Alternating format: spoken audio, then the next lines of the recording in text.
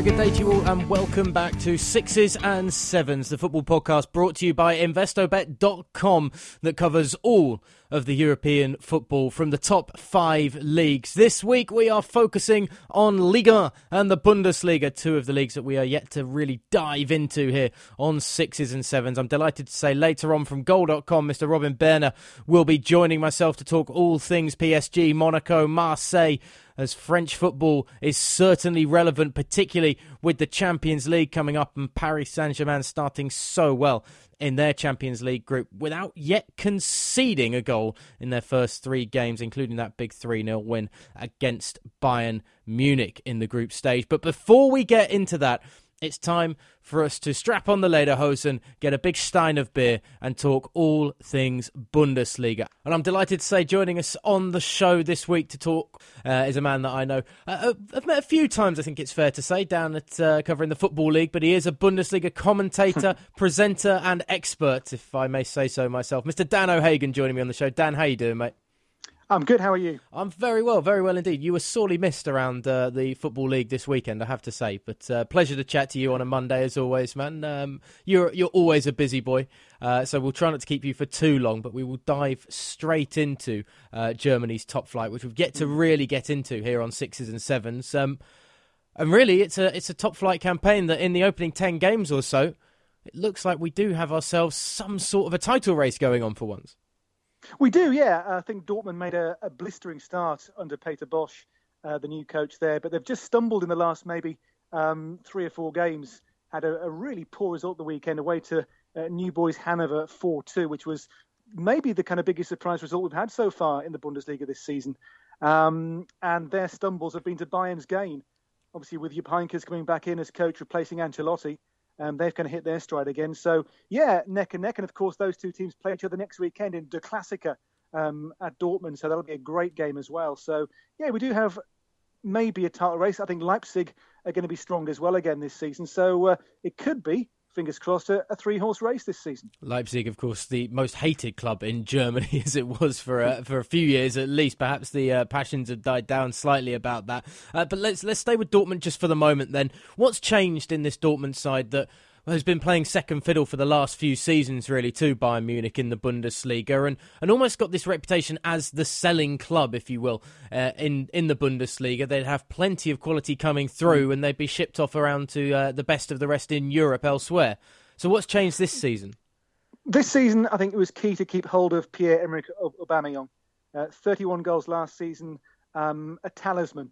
He leads the team on the field, always has a smile on his face, a kind of player the whole club can focus on and rally around almost. And to keep him in the face of interest from, we heard what, Chelsea, Real Madrid, to keep him was crucial. And he's already got 10 goals to his name this season again as well. So keeping hold of him was important. And also how they handled the Ousmane Dembele thing, because obviously he was sold for massive money to Barcelona. And that could have derailed many clubs, that whole transfer circus. He was suspended by the club for his behaviour over how he forced that move through.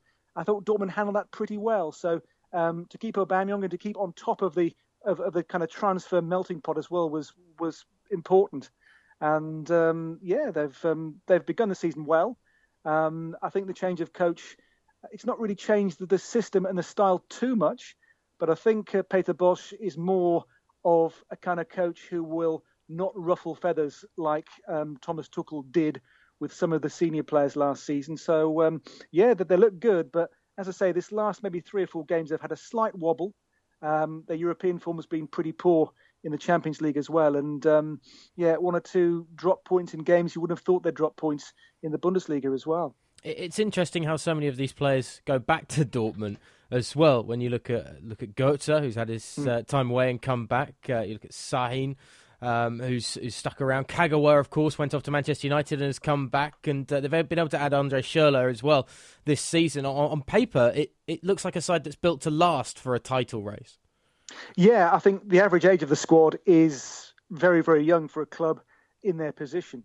And it's a big squad as well. You mentioned Andre Schürrle, who didn't play much last season, I think he was injured in the first cup game this season as well. So they do have a big squad. You mentioned Nuri Sahin, who was almost frozen out under Thomas Tuchel, but has been given a much more central role and a new contract since the change of coach, and he's thriving again. Shinji Kagawa is a terrific squad player you mentioned there. And you look around that team, and it's looking good. And also, what they do is they have this wonderful way of finding young players who go on to be great acquisitions. This season, Dan Axel Zagadou, who was sent off at the weekend, but he came in from PSG's junior teams. Obviously, Jadon Sancho from England's Manchester City as well, who's come in and has just come back after he played the group stage of the Under-17 World Cup, came home after that, and has now become part of the first-team squad as well. So their scouting and their recruitment's been excellent for several years now. But they are, as you say, they're a club that will sell. So you look at Zagadou and Sancho, and if they were to have really good first seasons, would they be at Dortmund next season? It's odd because they're a club who have gates of 80,000 fans every home game, and yet they seem to be a team that will forever be selling. And I think to really challenge Bayern, they've got to look to build a team that will be there for 2, 3, 4 years without those massive changes we see at Dortmund every single summer. And a team that not so long ago was squaring off against Bayern, of course, at Wembley in the Champions League. I mean, it still just seems odd how the long story of Dortmund, it's been built kind of from the ground up once again. They relayed the foundations, 5, 6 years ago, I think you could now say, and have turned it back into a power in German football. But it's almost like doing it the right way, you still can't quite complete that bridging of the gap with Bayern Munich and the side that kind of has all the money and the glamour around it still. No, I mean, Bayern are incredibly strong. We know that. They had their wobble this season under Ancelotti, of course, but, to break the Bayern dominance, they've, been so strong now for so many years in Germany. To break that domination is difficult, especially when you are a club that will, year in, year out, have to sell players or choose to sell players and keep that player churn going. So, we just hope this year will be a proper title race. I'm looking forward to the game at the weekend. I'm going to Dortmund for Der Klassiker, which will be an amazing game to go and see. And if they were able to beat Bayern and get back on level pegging in terms of points, we'll see as we head towards, the kind of halfway mark of the season around Christmas time. So, fingers crossed we're going to have a title race. But, both teams have had their wobbles so far this season, Dortmund and Bayern. Dortmund as well. Bayern Munich as well.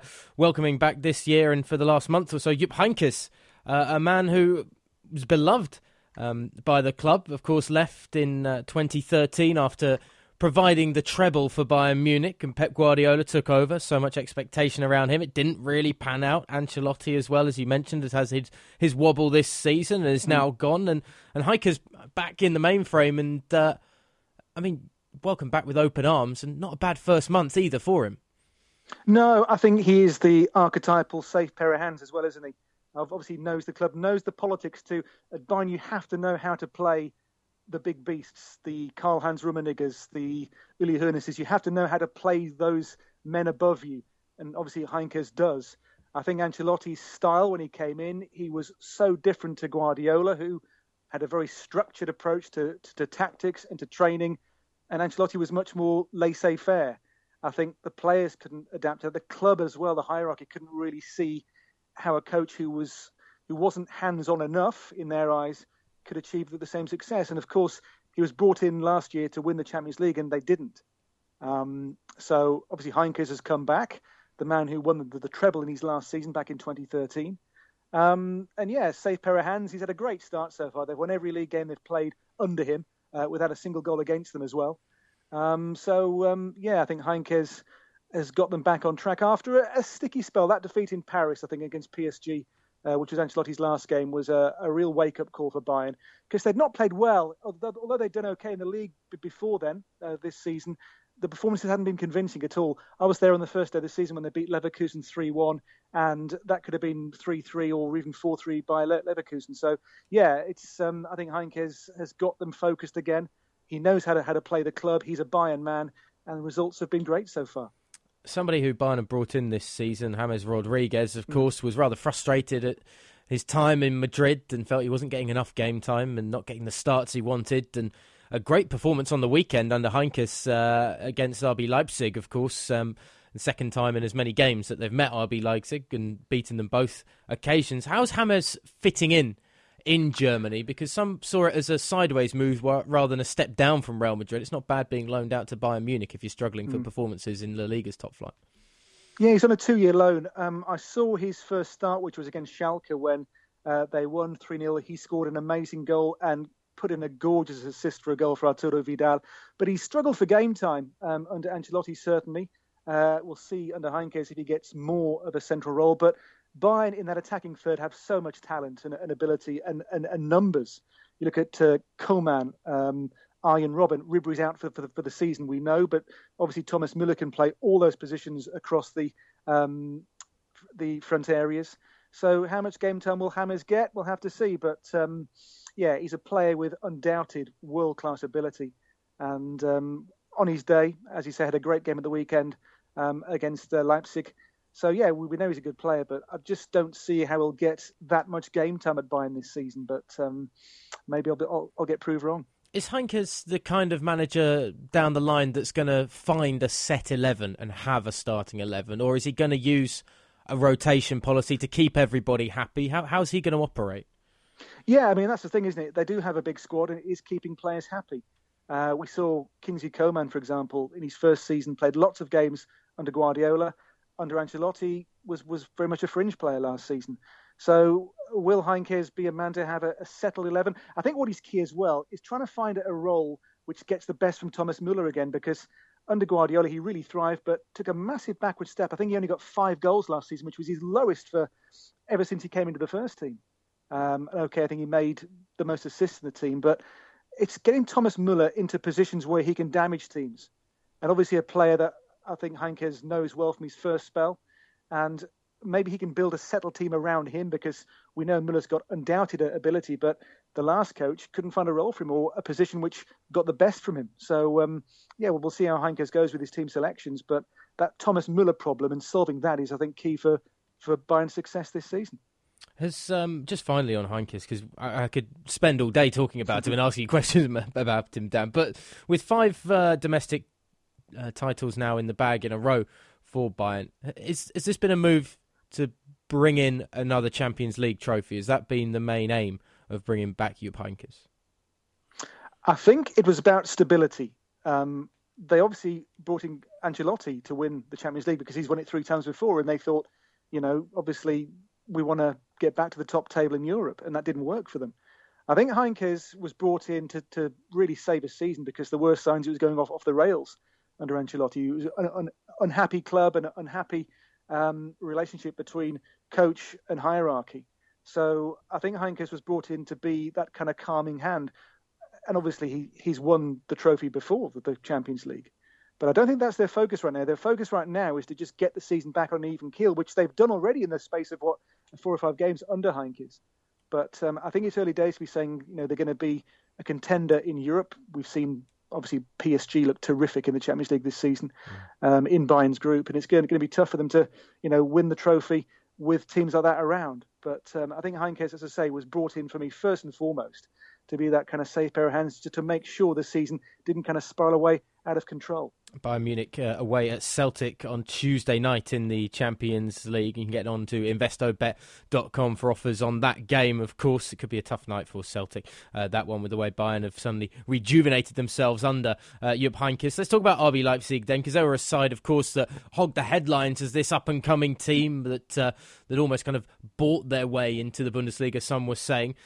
In terms of how they've set their stall out for this season, it was kind of in the transfer window that you really noticed that they're sticking with the young guns that they're trying to bring in. They're trying to bring in young, exciting players. You look at Jean-Kevin Augustin, you look at Bruma, who's been brought in as well. They spent good money, and really Kevin Campbell, their oldest signing at just 26 years of age. They're going for kind of youthful exuberance, if you will.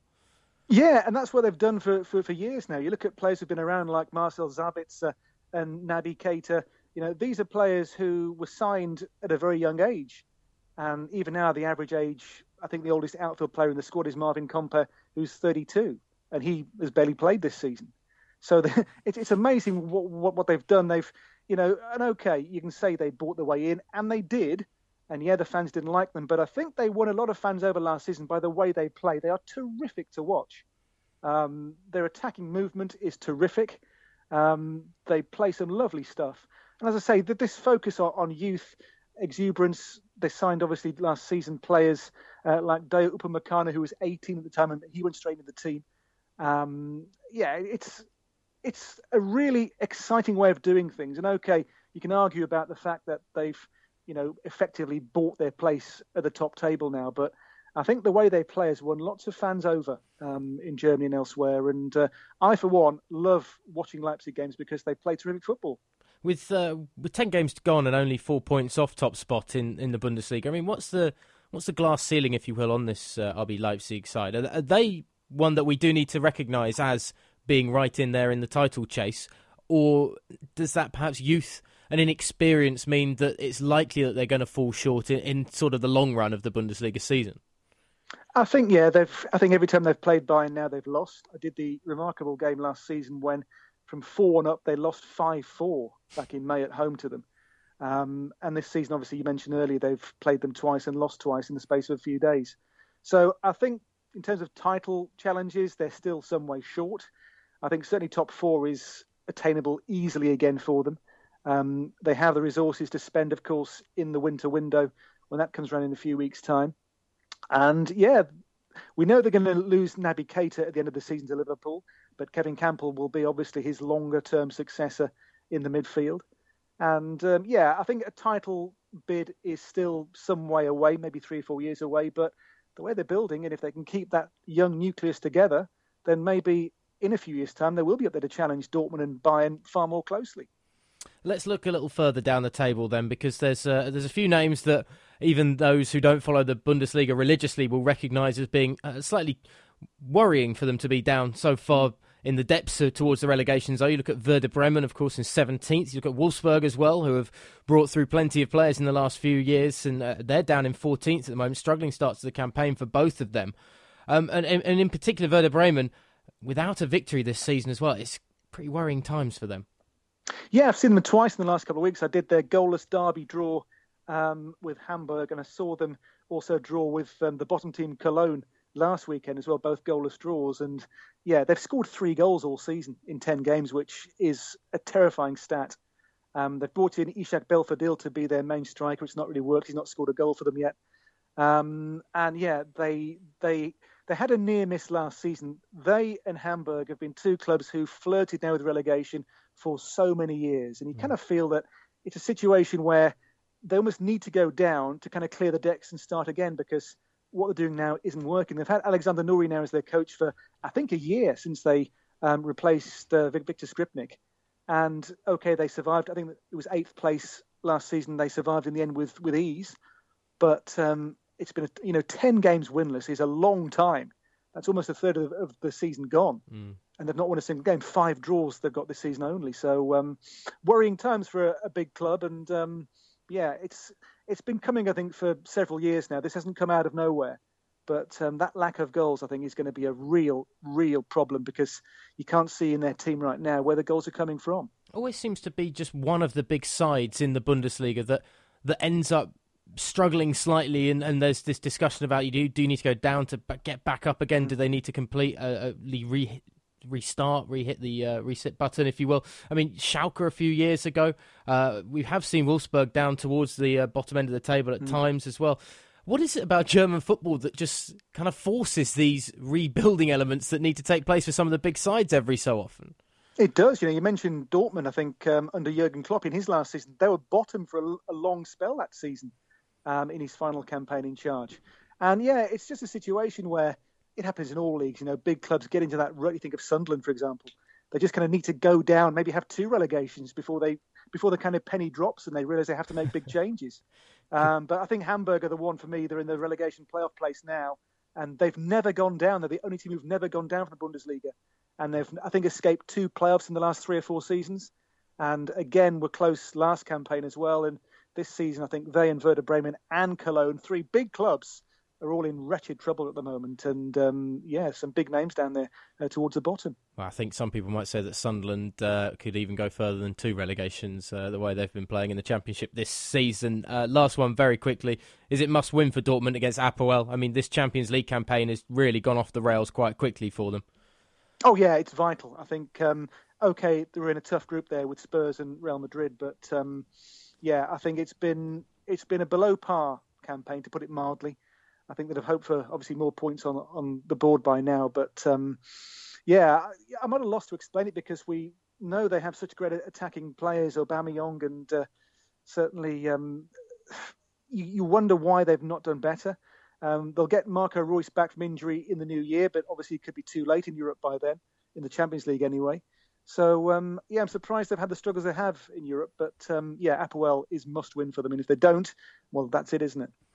Dan, you're a gentleman and a scholar. Really appreciate you joining us on the show today to bounce around the Bundesliga with me and kind of guide me by the hand around Germany's top flight, mate.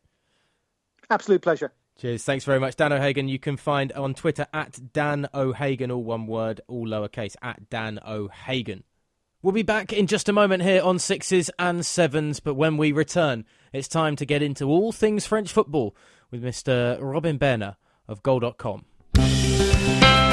You're listening to Sixes and Sevens, the weekly football podcast by InvestABet.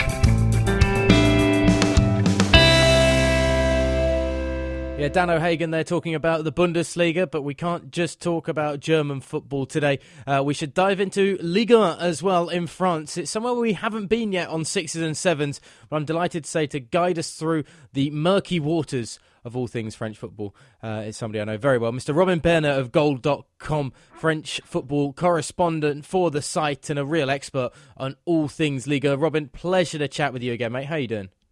Yeah, I'm very well, thanks, Ollie. How are you? Yeah, very well indeed. It has been a rather long time since we last spoke, and probably quite a few changes since we last spoke about French football, with the rise of Monaco last year and now the pilfering of their squad and so much talent leaving, but they're still trying to make a title race out of it this season. Only 4 points off PSG, who haven't been perfect to start the campaign. No, that's right. I think quite a lot has been made of how much quality has gone from the Monaco squads since the summer. They've actually made a better start this season than they did last season, which is quite surprising, because to a lot of people their football has not been as fluent. They've not been nearly as nice to watch. They've kind of been sort of feeling their way through games as opposed to blitzing opponents away like they were doing at times last season. But, you know, that they're still picking up results here and there. Well, I say here and there, but they're obviously winning, you know, fairly regularly. There have been some pretty significant hiccups. They lost the derby 4-1 against Nice, for example. But equally, they did exactly the same at the start of last season as well. So, you know, they're actually ahead of where they were last season. And it's PSG's form that's really sort of transformed the league. I know you said that there's been a couple of hiccups, but I think if you compare PSG's form at the start of this season to how it was at the start of last season, it's really been night and day. At the start of last season, they were just getting used to Unai Emery's system. He had just come into the Parc des Princes. He was a new coach for them, but he's kind of settled in for a year now. The players look a lot more understanding of what he's been trying to do, and they've actually performed very well. It's been PSG who have been blowing opponents away in general, although, as you say, there have been a couple of hiccups. They recently drew 0-0 against Montpellier, and they were also quite lucky to draw against Marseille a couple of weeks ago. That's their big match, that's their big rivalry in France, and it required a late Edison Cavani free kick to save a point for them in that game, and that was, of course, after Neymar was sent off. So they missed him at the weekend, but you know, they still came through very strongly last weekend. They won 3-0, and you know, they look like they're likely to be champions. Yeah, Edinson Cavani with the brace, and of course, as you say, that free kick in Le Classique, it was a fantastic set piece as well. I saw that from the Uruguayan. You would expect Paris Saint-Germain to be batting away anybody that comes near them, particularly domestically, with the amount of money they spent, of course, with Neymar coming in, and that was the main headline transfer, of course, and Mbappe as well, joining up with this side. We have, of course, a couple of weeks ago, there was the big penalty controversy, which, I mean, I don't know how much controversy there really actually was behind the scenes at PSG about it. Rumours of Cavani was being offered horrendous amounts of money to not take penalties, etc. But do you get the feeling that regardless of that, it's all gelling very nicely with the new arrivals that have come in, because there's always that element of, we saw Cavani had to play out of position when Zlatan was there. Now Neymar wants to be the star man. That's perhaps one of the reasons why he left Barcelona, but it's not got to a tipping point of causing any problems just yet, that sort of big egos and big names in a side. It's an interesting question. I think on the field it's not really caused any problems as yet. The front three seem to be performing relatively well together, Neymar, Cavani and obviously Kylian Mbappe. However, I think behind the scenes there's quite a lot of friction, and it's going to be interesting to see how that develops over the next few months. The whole penalty incident seems to have caused a lot of bother in the whole squad, and apparently there's a lot of ill feeling against Neymar, which is really the last thing that PSG can afford at this stage of the season. And to be honest, with the whole project, Neymar is so central to it. They need him to come in and be their star man for years to come, really. And if he's not going to gel with the squad, that's going to be a major problem. We've not seen an issue on the field as yet. As I say, he's still playing well in general. There was that incident in Marseille, of course, where he was sent off, perhaps a little bit harshly. However, he still scored 7 goals in the league. And he's been linking relatively well with Edinson Cavani.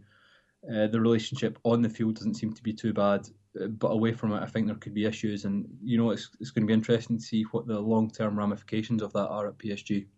Do you almost feel a little sorry for Cavani? Because he waited so long behind Zlatan Ibrahimovic to become that focal point of the attack, to become maybe the face of Paris Saint-Germain and the project that they are building at the moment with the tremendous amounts of money they're willing to spend.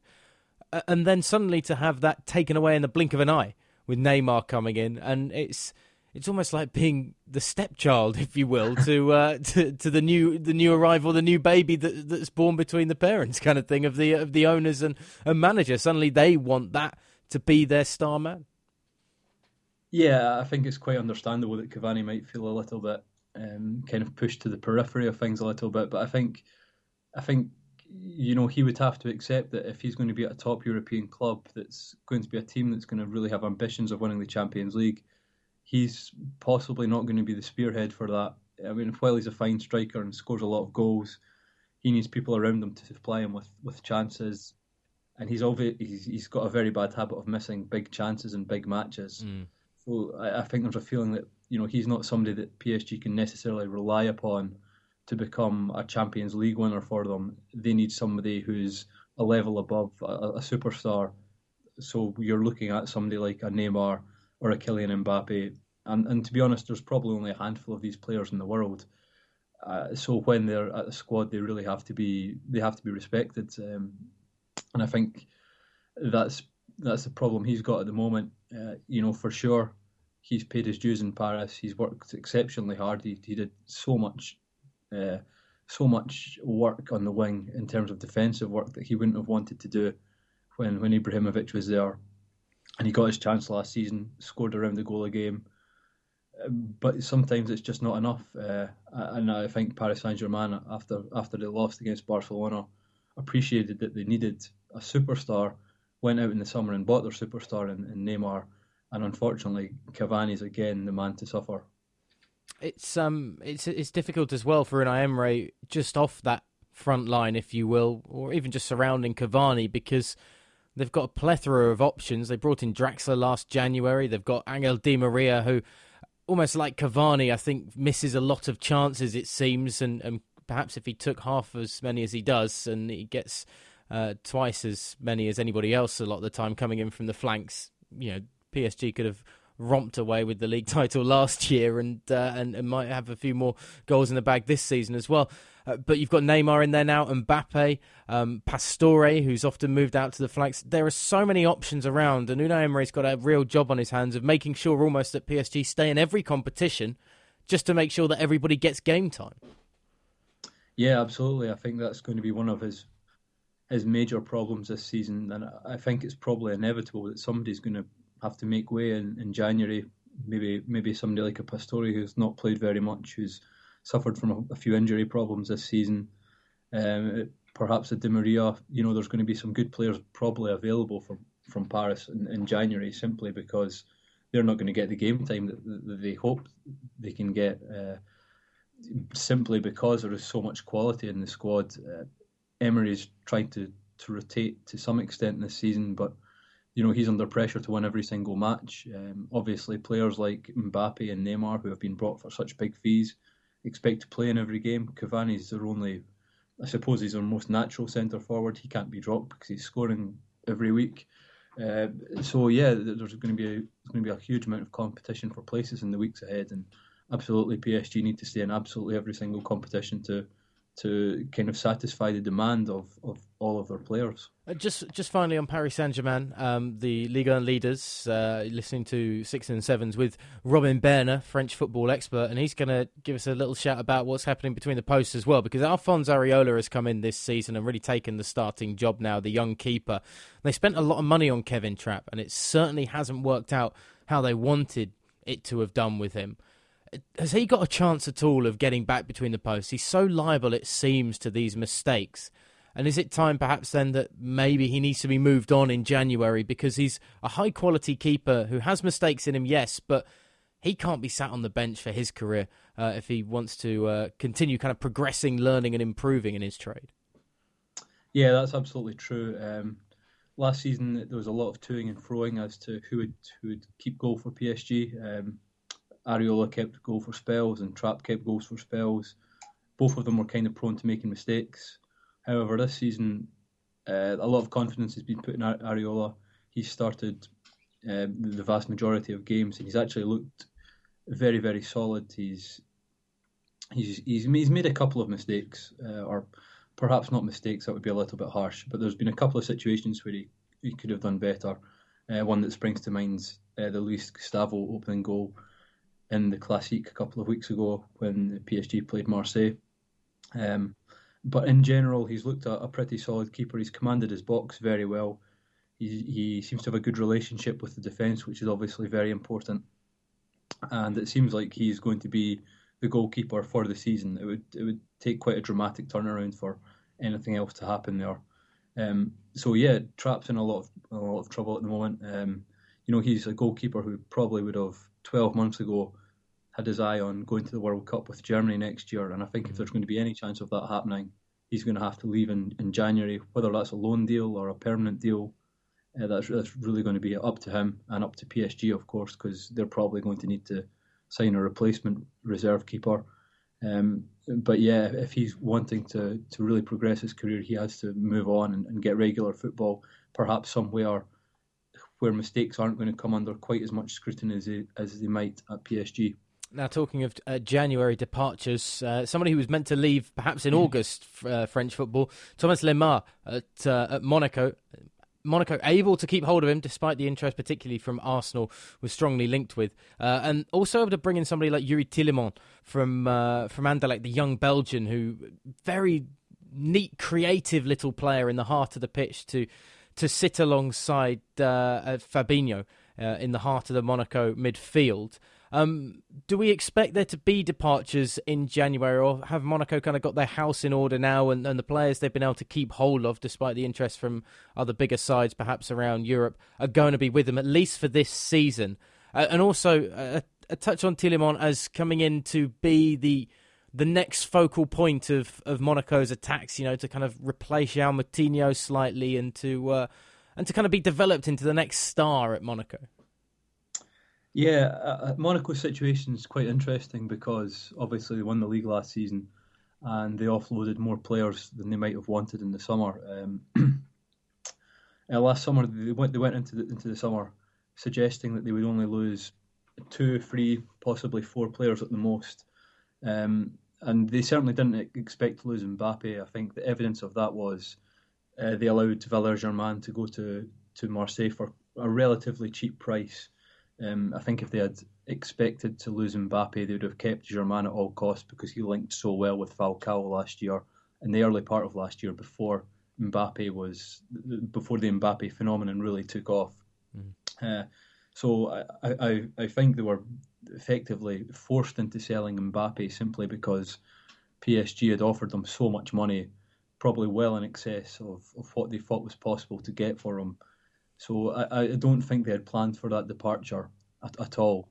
Obviously, the other moves, Bernardo Silva and Bakayoko were far more predictable, and that's part of the reason that they brought Tielemans in. He's been a little bit disappointing so far, I think, but he's been used in a sort of more advanced midfield role than he was used to at Anderlecht, and he's not really looked entirely comfortable there. He's actually tended to look a little bit better being used in a sort of more withdrawn role just in front of the defence, playing in a 4-2-3-1. So Monaco have switched to that formation over the last couple of weeks. He's looked more comfortable there. He's looked much more like the star man that he was kind of expected to be when he arrived. So there's a bright future for him there.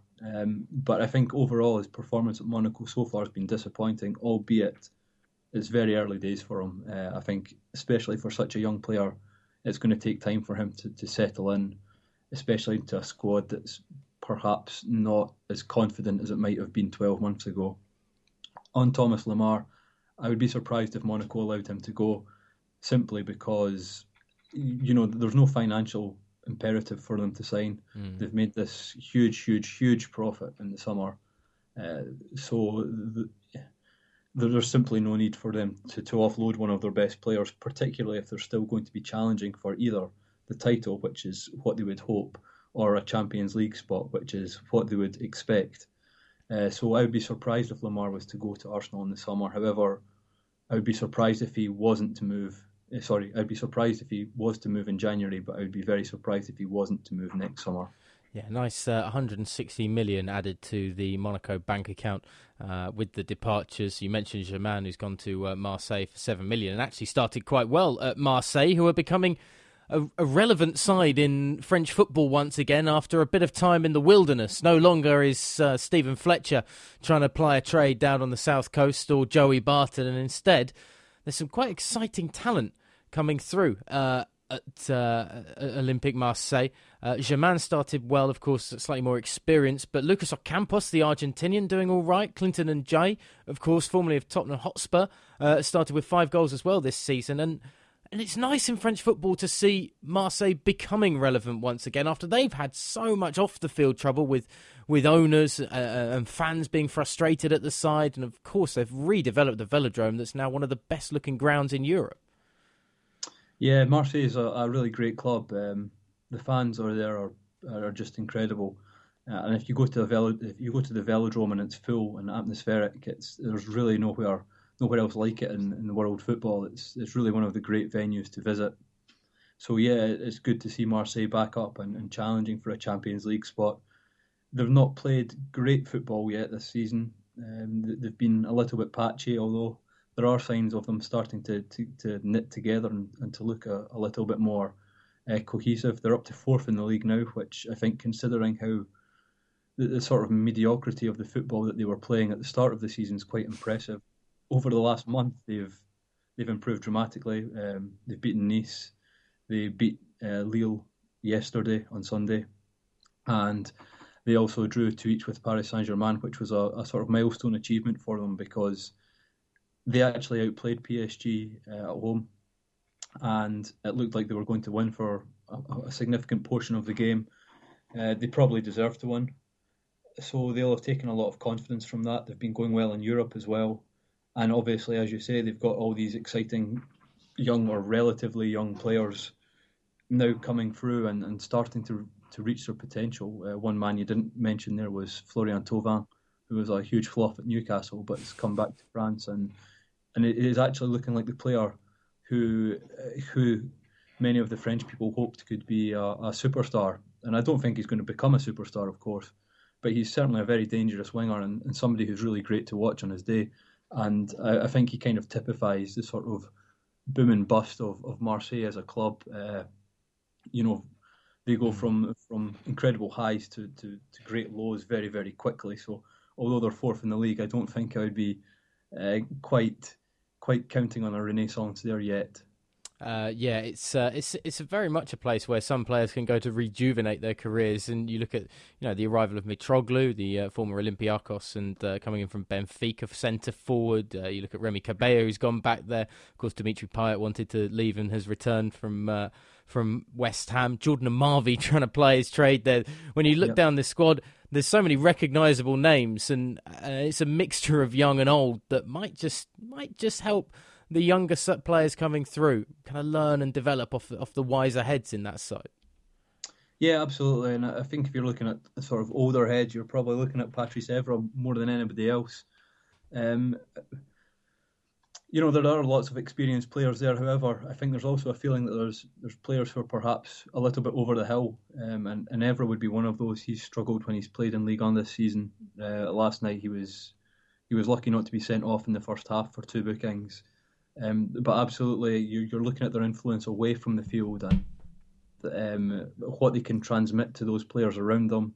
So Evra can obviously teach Jordan Amavi a huge amount of everything he knows, everything he's learned in the game. He's won so much.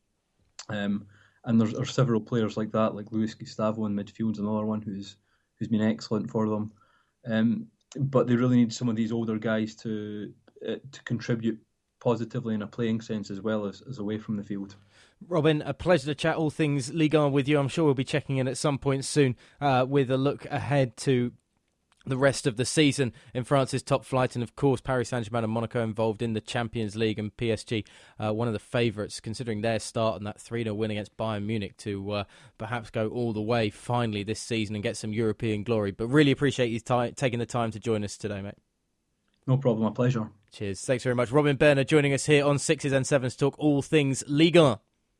And it's definitely becoming an exciting league to watch once again, with PSG just 4 points ahead of Monaco, first and second, those two. Lyon in third, fourth Marseille, Nantes under Claudio Ranieri in fifth, down towards the bottom. Lille really struggling this season. It's a shame to see a big name like them, as Nice as well, who of course were the third team in the title race for the last few years, down in 16th. Poor start for them, just 10 points from their opening 11 games in France's top flight. Of course, it got underway a little earlier than most of the other European leagues this season. That's it for 6s and 7s this week. A massive thanks to Robin once again, and of course to Dan O'Hagan for joining us and talking all things Bundesliga. Remember to get on investobet.com for all of your chances to win big with the Champions League this week, and of course the European domestic campaigns continuing next weekend as well. We'll be back in 7 days' time. In the meantime, before we return, get on to investobet.com, get on to our Twitter account, investobet at investobet,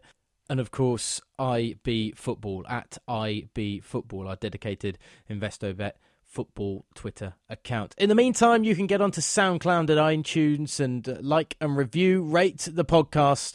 6s and 7s will return in 7 days' time. Until then, enjoy all the football. It's coming thick and fast, and a thrilling midweek of Champions League is on its way. Have a good one.